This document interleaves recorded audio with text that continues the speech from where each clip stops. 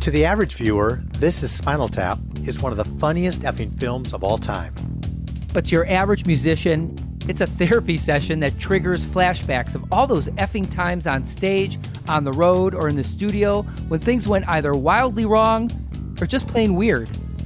In the biz, these are known as Spinal Tap moments.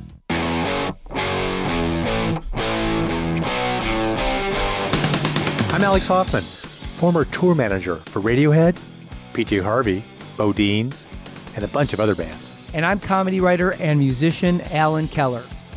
On our podcast, Too Much Effing Perspective, we ask musicians and entertainers to share their untold, unfiltered, and often unbelievable Spinal Tap moments.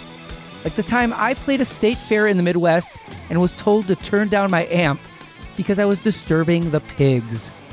Or the time that one of my bands performed on TV between a puppet show and Pauly Shore. But Spinal Tap moments aren't just for entertainers. They happen to each and every one of us. They're universal.